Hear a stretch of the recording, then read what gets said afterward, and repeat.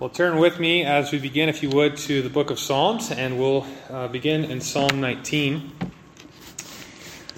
As you're turning there, you may be familiar with the famous Bible translator from the 1500s, William Tyndale. At the time, the Bible had not been translated into the common language of the people, so the average person couldn't just open up a copy of God's Word and read it for themselves. So that is what Tyndale set out to do, to translate the New Testament into the language of the people. And it's reported that one evening, Tyndale was eating dinner with a Catholic scholar who said this, kind of some antiquated language, but we were better to be without God's law than the Pope's. We'd rather have the Pope's law than the Word of God. And Tyndale responded with these famous words, I defy the Pope and all his laws. If God spare my life ere many years, I will cause a boy that driveth the plough shall know more of the Scripture than thou dost. Tyndale wanted the commoner, just the boy who worked on the farm, to be able to read the Bible for himself. And though he didn't make it much past 40 years of life, Tyndale did manage to translate the Greek New Testament into English. People read it. People came to saving faith in Jesus Christ simply by reading the Bible for themselves. And many of them actually paid the price with their lives. Tyndale himself ended up being condemned as a heretic by the Catholic Church for what he had done. He was tied to a stake, strangled by an executioner, and then his body was burned. And we might ask, well, what is it about this book? What is it about our Bibles that would cause someone to die simply to translate it into the common language of the people? And what would cause a person to die for its message? Many people believe that this is just an ordinary book. But the Bible is no ordinary book. It is the Word of God. And I've asked you to turn to Psalm 19. I want to read as we begin our time in God's Word here today with Psalm 19, verses 7 to 11, if you'd like to follow along. The law of the Lord is perfect, reviving the soul. The testimony of the Lord is sure, making wise the simple. The precepts of the Lord are right, rejoicing the heart.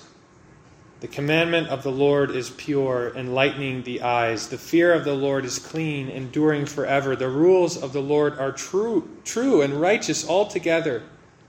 More to be desired are they than gold, even much fine gold. Sweeter also than honey, and the drippings of the honeycomb. Moreover, by them is your servant warned, and keeping them there is great reward. Last week, we started looking at a few teachings about the Bible. I think I mentioned that we were going to look at 5. We're going to look at 4. We looked at just one last week. We'll look at 3 more today. Last week, we began with this teaching. The Bible teaches the inspiration of Scripture. And simply put, we define inspiration from 2 Timothy 3:16 as the fact that all Scripture is breathed out by God. We talked about something, to use the technical language, we talked about something called verbal plenary inspiration, which basically just means that inspiration extends all the way from Genesis to Revelation, all 66 books. And it extends all the way down to the very choice of the individual words. All Scripture is breathed out by God. We also noted about that phrase, breathed out by God, that it speaks both to the source and to the value of Scripture. God is the source of all Scripture.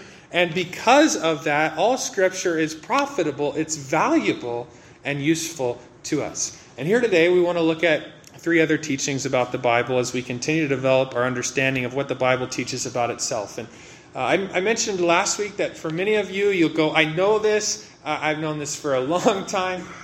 These are very simple truths. And I would imagine for many of you that will be the case. And for others of you, you'll go, wow, I've never heard this. I've never even thought about this. Whether this is new to you, or whether this is old news, it's nonetheless very, very important. And it should impact how we think about our Bibles and how we relate to them. So teaching number 2. The Bible teaches what we might call the inerrancy of Scripture. You can turn with me to the book of John, chapter 17.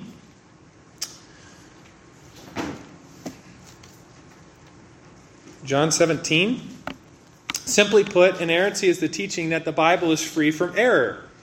And inerrancy answers questions like this. Does the Bible contain truth, or does it contain error, or is it this mix of both? Is the Bible true in all that it affirms, whether that be doctrine or things like chronology and timelines and history, science, geography, geology, whatever else the Bible is speaking to? Is it true in all that it affirms? And yes, we'd say inerrancy is the teaching that the Bible is free from error. Inerrancy means that the Bible tells and speaks truth. To provide a fuller definition of this word inerrancy, one writer states it this way: when all the facts are known, the Scriptures in their original autographs, that's the original manuscripts, the Scriptures in their original autographs and properly interpreted will be shown to be wholly true in everything they affirm, whether that has to do with doctrine or morality or with social, physical, or life sciences. How do we know that? Because the Bible teaches it. And it would teach that principle, not so much explicitly, just repeating that idea again and again, but implicitly. When you take two very clear teachings of Scripture and you add them together, what you get is inerrancy. It's basically a three-part equation. The first part of the equation is that God is true and He speaks truth. The second part of the equation is that the Scriptures, as we saw last week, are breathed out by God. And the third part, therefore, the Scriptures are true. So let's look at the three parts of this equation together. The first part, God is true and speaks truth. Scripture states this again and again. I've asked you to turn to John 17. Just look at verse 3 with me. John 17, verse 3 says, "And this is eternal life, that they know you," and notice how he's described, "the only true God." Very simple statement about the fact that God is true. And then Jesus Christ, whom you have sent. Romans 3 verse 4 says, "By no means let God be true, though everyone else is a liar. Men and women may lie, people may lie, but God is always true." Titus 1 verse 2, a very clear text, says, "In hope of eternal life, which God, who never lies, promised before the ages began." God doesn't lie.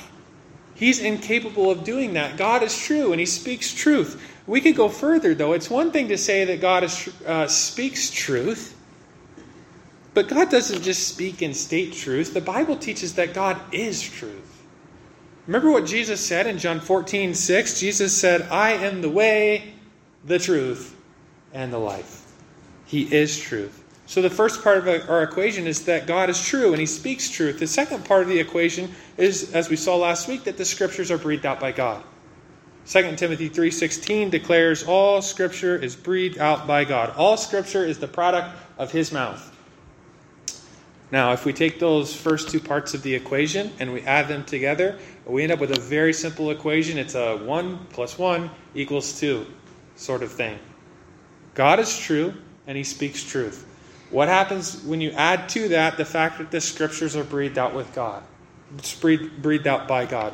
Well, what that equals is this, the third part of the equation. Therefore, the Scriptures are true. You're in John 17. Look at verse 17. Jesus said, "Sanctify them in the truth. Your word is truth." The Bible is the inerrant Word of God. And maybe we have to qualify that a little bit and should say that the original manuscripts of God's Word are free from error. To say that those original documents of the Bible can contain an error is actually to say that God could make a mistake. It's to say that God could breathe out error and He could breathe out falsehood, or God could actually tell a lie.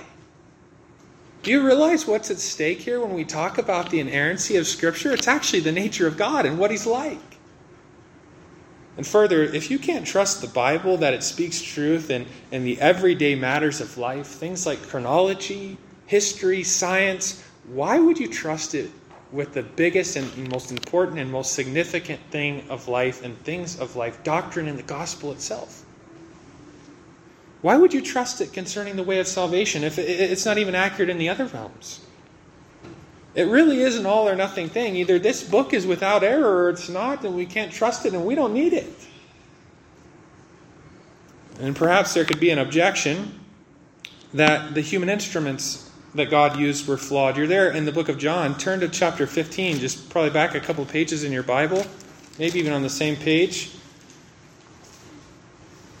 In just a moment, we'll look at verse 6 of John 15. It might be objected that, yes, God is truth. He speaks truth. He cannot lie. But he did use flawed and fallible human instruments in the writing of Scripture, right? Like Paul, Peter, John, these guys, the Old Testament prophets. They were human. They could err. Well, remember, there was a verse that we looked at last week, and you don't need to turn there. I'll just read this verse for you. It was 2 Peter 1:21, and it talked about how this process played out.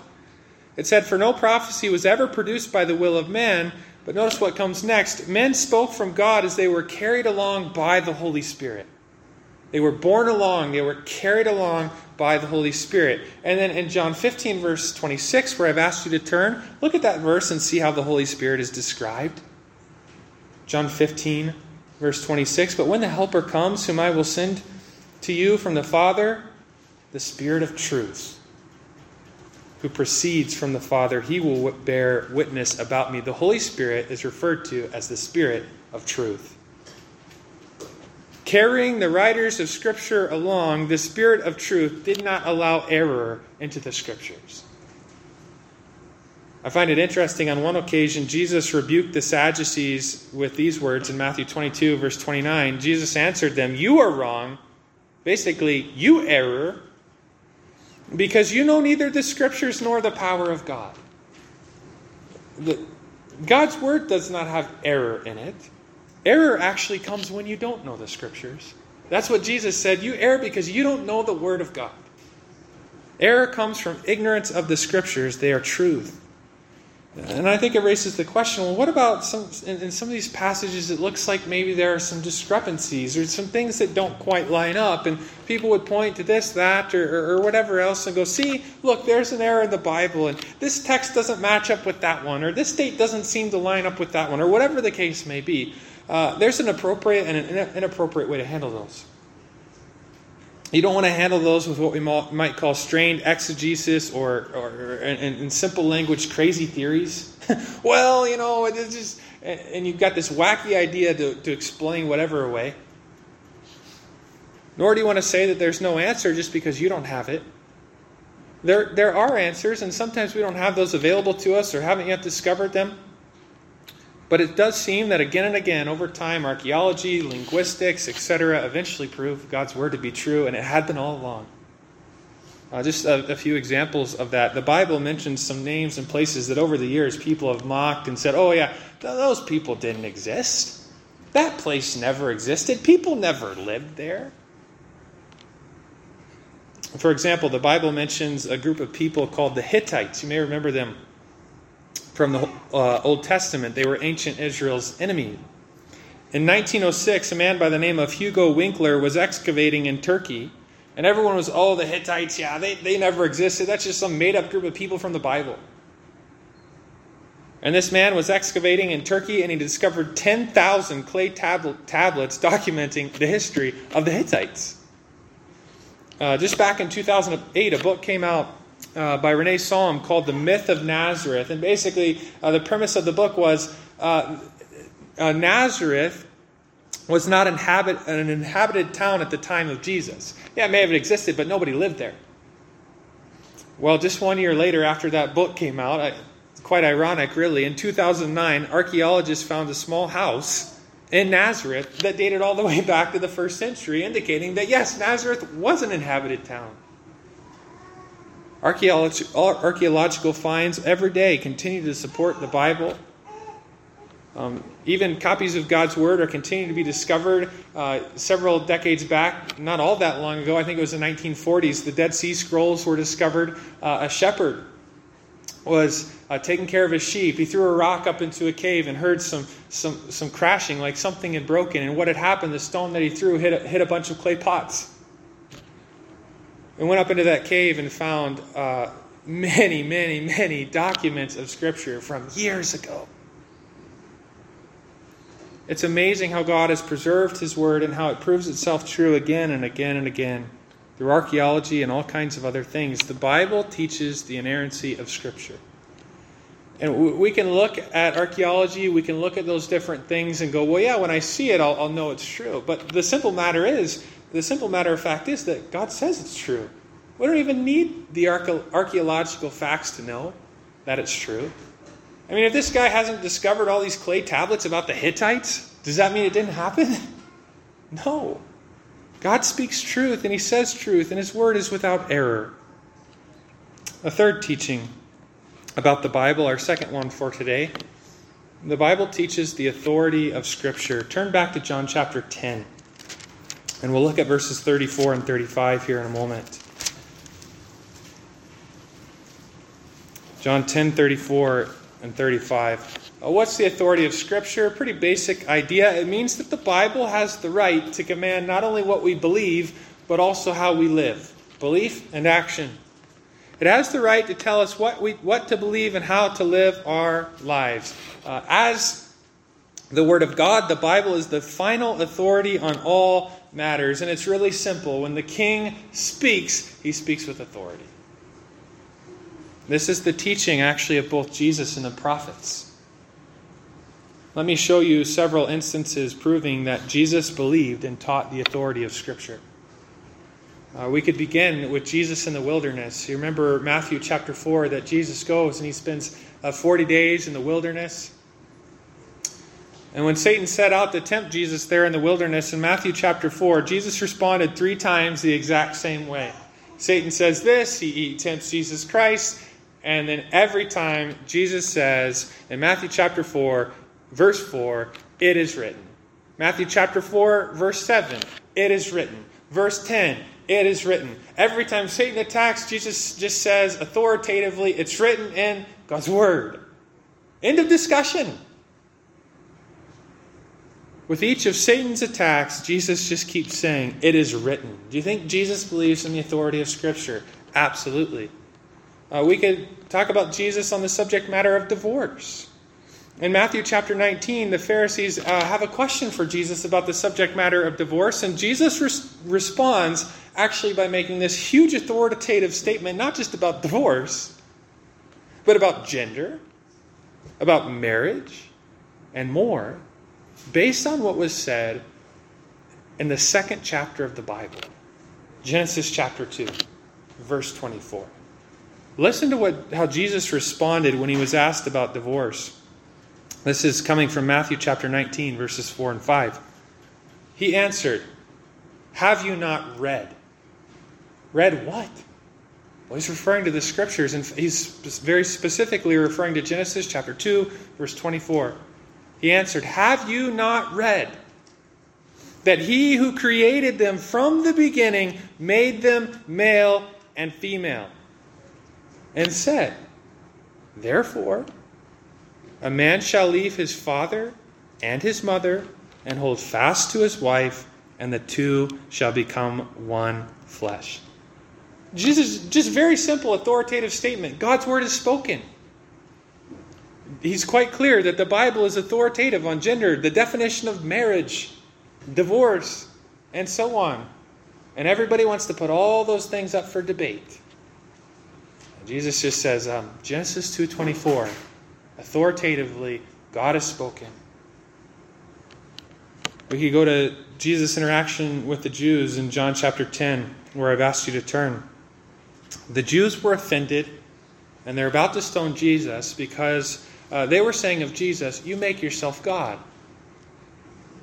So to beat them at their own game, Jesus responded by drawing their attention to something that both he and they both agreed on, the authority of Scripture. The Jews believed that. Look at John 10, verses 34 and 35, and let's see what Jesus says. Jesus answered them, is it not written in your law, I said you are gods? If he called them gods to whom the word of God came, and the Scripture cannot be broken, do you say of him whom the Father consecrated and sent into the world, you are blaspheming because I said I'm the Son of God? I think that's a hard text to jump into and understand all that's going on. But basically what just happened there, Jesus in his argument quoted from the book of Psalms, Psalm 82, verse 6, where God called a certain group of, their identities a little bit hard to discern, but they appear to be human beings, perhaps corrupt judges. Psalm 82, verse 6 calls this particular group of people gods. And he wasn't using that word in the divine sense, but recognizing their position. But he was using the word God's. In the words of one writer, Jesus' argument moves along in this fashion. The Scripture proves that the word God is legitimately used to refer to others other than God himself. If there are others whom God, the author of Scripture, can address as God and the sons of the Most High or sons of God, on what biblical basis should anyone object when Jesus says, I'm God's son? They're ready to kill him.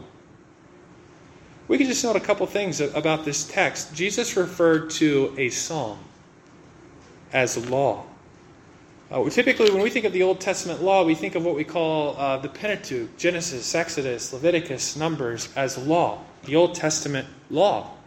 But Jesus is calling the Psalms law.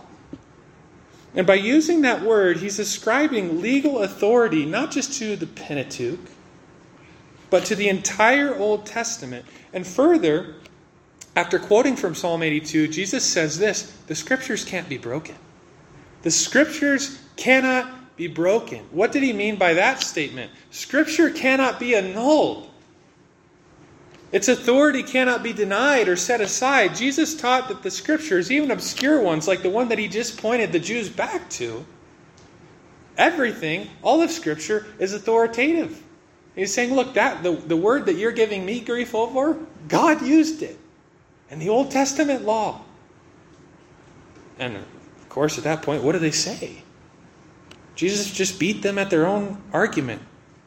We could talk about Jesus as well with the Pharisees. In Mark 7, verse 13, he condemns the Pharisees. And he said, you are making void the word of God by your tradition that you have handed down. To make void God's word, to deny its authority, or to place something above it, that authority, like human tradition, like the Pharisees were doing, is something that Jesus vehemently condemns. You cannot displace the authority of God's word. You cannot put anything else above that. Whether it be tradition or your ideals or your own logics and reasonings, Scripture is authoritative from Genesis to Revelation. When I was in university, I was struck as I was preparing for ministry. The school that I went to, many of the young men preparing for ministry there were required as part of their degree program to take 4 semesters of Greek. In the first couple semesters, you're just learning the building blocks of the language, your vocabulary, how the language works, and all of that. And after you get through those first 4 semesters, you can go on to take more classes, which are typically just translating through books of the Bible. And I had taken my 4 semesters just kind of learning the building blocks of the language, and I decided that I would take the easiest class in Greek, which was Matthew at the time. The Gospels are pretty easy to translate. A lot of it's just narrative. And you start from chapter 1 and you translate through the whole book. And as part of my program, you were basically labeling everything about every word and how it was being used, all kinds of things. And it's a slow, tedious process. And I remember starting to translate through Matthew's Gospel, and I kept noticing the same thing again and again and again. And the benefit of going so slow like that, when you're not really great at a language, you're going really, really slow. If you've ever learned a language, it slows you way down. And so I'm very slowly translating through this book and realize again and again, Jesus just keeps saying, it is written, or it was spoken by, or have you not read? I mean, just verse after verse after verse, Jesus just keeps pointing back to what at the time? The Old Testament.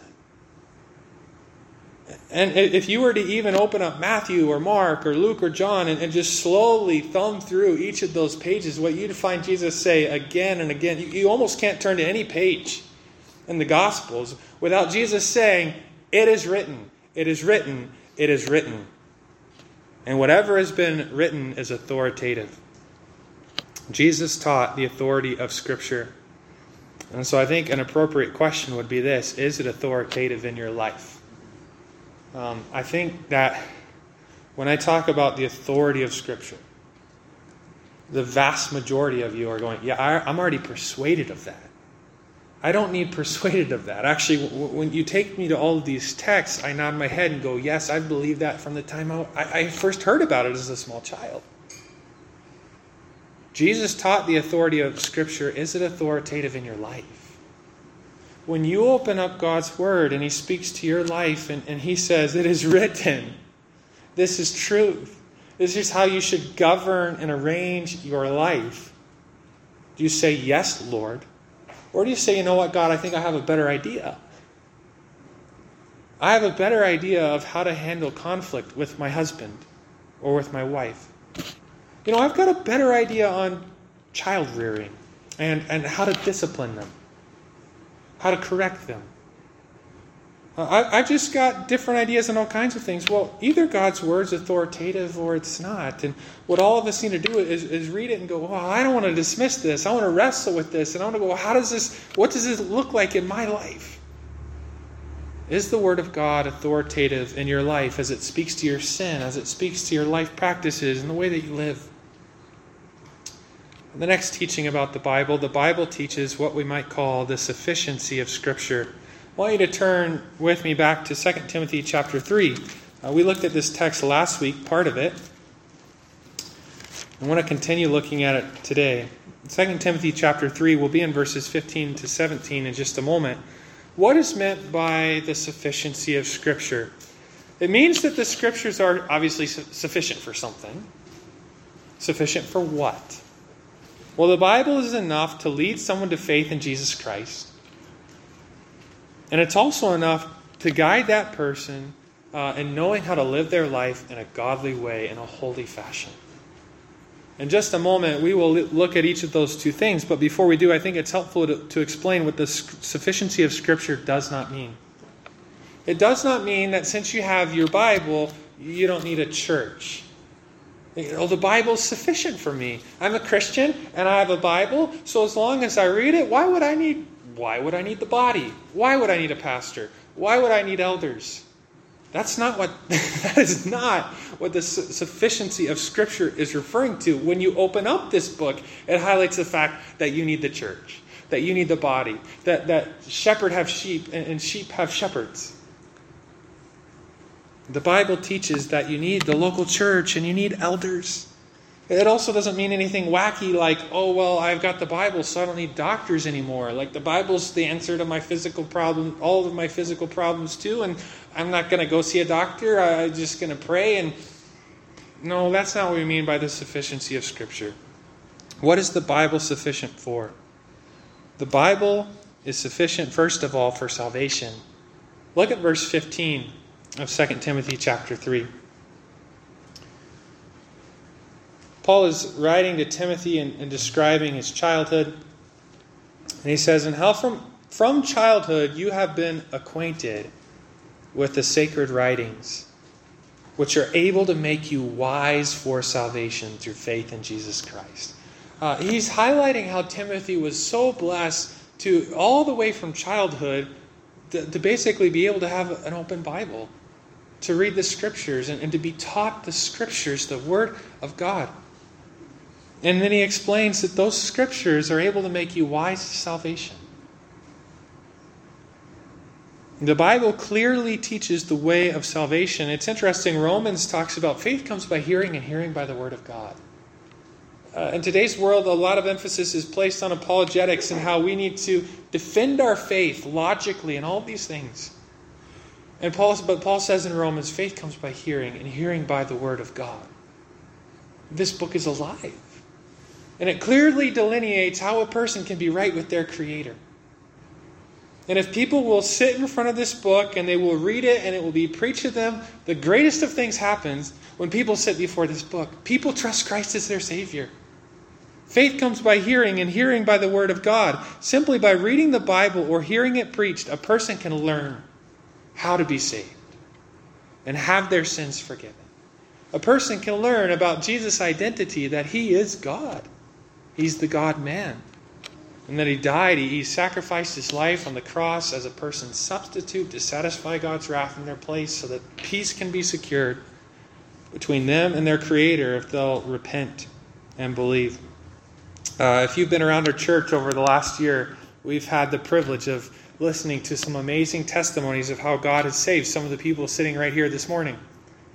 I'm thinking of a couple testimonies in particular. I think of one person who we had the privilege of baptizing, and this person stood up and said, I was all alone in the middle of COVID. No transportation. I was just completely stuck, and somebody gave me a Bible. And for a week or two, I was just stuck in this cabin, and I decided to read it. And what happened? Just with a Bible, this person came to saving faith. Another person stood up here and said, I was really curious about the Bible, so I checked one out from the Beaumont Library, and I took it up with me north as I was working, and just thought I would read it from cover to cover. And what happened? I trusted Christ. When we talk about the Bible being sufficient, this book is so powerful. It's alive, and as it's preached, and as the gospel message is shared, and as people read about Jesus, and all the way throughout the Bible, it speaks of Christ and how to be saved and how to be right with God. The Bible is sufficient for salvation. And it's also sufficient for godly living. Look at verses 16 and 17 of 2 Timothy 3. All Scripture is breathed out by God and is profitable for teaching, for reproof, for correction, and for training in righteousness, that the man of God may be competent, equipped for every good work. Verse 16 mentions 4 specific things that the Bible is profitable for. It mentions teaching, reproof, correction, and instruction in righteousness. In many ways, I think those 4 words represent a 4-step process of helping people change. And maybe I could simplify it like this. Teaching, that first word is basically saying, what's the right road? Okay, here's the road as a Christian you're supposed to walk on. Teaching, what is the right road?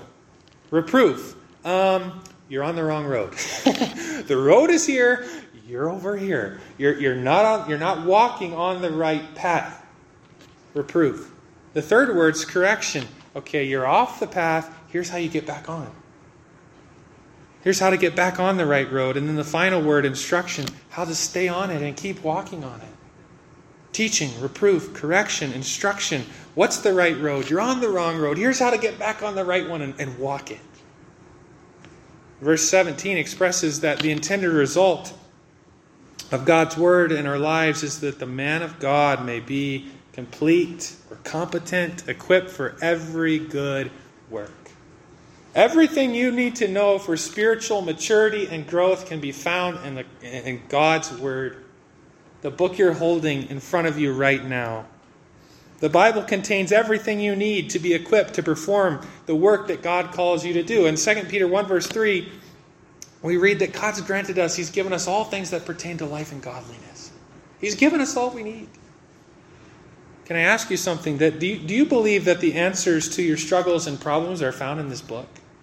I mean, as you think about your marriage, do you think that the answers to that are right here?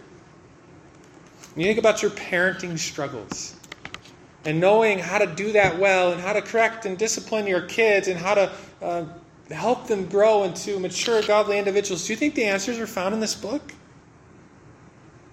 Or some of you may sit here and you're extremely stressed. You're extremely anxious. You're worried. You're worked up. Do you think that there are answers in this book for how to deal with that? Or perhaps you're depressed or despairing. Or you're in the middle of conflict with others. Or you're wondering how to communicate with someone. Or maybe you just look back at your broken past and all of the garbage with that, and you're still trying to sort through that and process through that and heal from that and move forward. Do you think the answers to those things are in this book? Do you believe that the Bible is 100% sufficient to address each of those matters and whatever other matters you may be facing and whatever matters you might face? I do. Again, that doesn't mean that we don't ever need doctors. It doesn't mean that sometimes what's going on in our lives isn't a mixture of physical and spiritual, where a physician could actually be extremely helpful. It doesn't mean that. But as a spiritual being, the Bible is sufficient to address any and every spiritual matter in your life.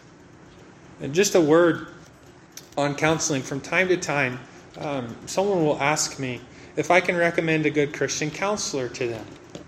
At which point I always remind people that not everyone who calls themselves a Christian counselor believes in what I've just been talking about, the sufficiency of Scripture. And I think it's easy as we have needs or struggles, this person's a Christian counselor, I should go see them, they can help me. Well, it actually really is probably going to come down to what that person believes. And often what's called Christian counseling is a dangerous mix of the Bible integrated with some kind of psychoanalytic or behavioristic or humanistic worldview. And when those things mix, it becomes extremely dangerous. Extremely dangerous. Don't underestimate, by the way, the ability of God's people to help you. If you have Christians who know their Bibles and they know the Word of God, do you think they might be able to help you? I do. In fact, I think some of the best counselors out there are probably everyday people just sitting here, right here in this room. And I think one of the greatest things Christians can do when they're struggling is, I should go, if there's someone that I respect for their walk with God and I respect for their knowledge of Scripture, one of the greatest things I can do when I'm struggling is actually go to other brothers and sisters in Christ who walk with God and know the Word and say, here's my situation, here's a window into my life, I'm trying to process through this, what do you think? And let them speak the truth of God's Word into your life. Don't underestimate the ability of God's people to help you. That's not to say that there aren't Christian counselors who are really great and who believe in the sufficiency of God's Word, but I think it's a type of thing that you definitely want to do your research on.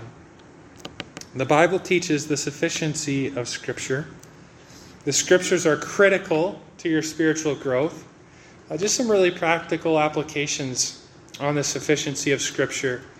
I think we have from this doctrine an encouragement to search our Bible for answers. To constantly be drinking from the Word of God and make sure we know it because the answers are there. And it's a massive book, full of answers on every page. And so we should be encouraged to continually search God's Word for the answers of life. I think with this there would also be a warning that we don't want to add to Scripture in any way, shape, or form. If this book is sufficient to help a person grow in godliness, we better be very careful not to add to it. And I think we should be warned not to count other guidance equal to Scripture. We don't want to place other guidance on par with God's Word. It's not. God's Word is authoritative, it's sufficient, it's above everything else. I think we should also be warned not to add more requirements than the Bible requires. And which is super easily done, and we don't always realize we're doing it. Because we have the Word of God, and we've got it in front of us, written in printed form, but do you know what else you have? You have this thing called your conscience. And what should be happening with your conscience is you want to be always calibrating your conscience to this book. And calibrating your conscience so that it lines up with the Word of God. But sometimes it doesn't line up with the Word of God and we don't realize it. And sometimes our personal standards and convictions and our own conscience go beyond the Word of God. And sometimes they don't go far enough. So often, though, our conscience just does not line up with this book. And if we're not careful, you can take your own personal conscience, your own personal convictions, and even view those as authoritative, imposing those on yourself or your family or other Christians. And it's bad news. We have to be careful not to add more requirements to those named in Scripture. If God sets a boundary here, we're not more spiritual by saying, I'm going to make a bigger, stronger, taller, higher boundary and say that that's the right standard. That's extremely dangerous. And also, I think we should be encouraged to be content with Scripture. Sometimes, I wish God would have said more here. I wish He would have explained the interplay between this and that, and He didn't. But it's sufficient. He's given us everything we need. Where do you turn when you need help, comfort, wisdom, counsel? The Bible is no ordinary book. It's the Word of God. And so we should all ask, what am I doing with it? Do I know this book? Am I constantly reading it and enjoying God in the pages of this book? Am I using it to guide and direct my life? I hope you are, by the Lord's grace. Would you bow with me at this time?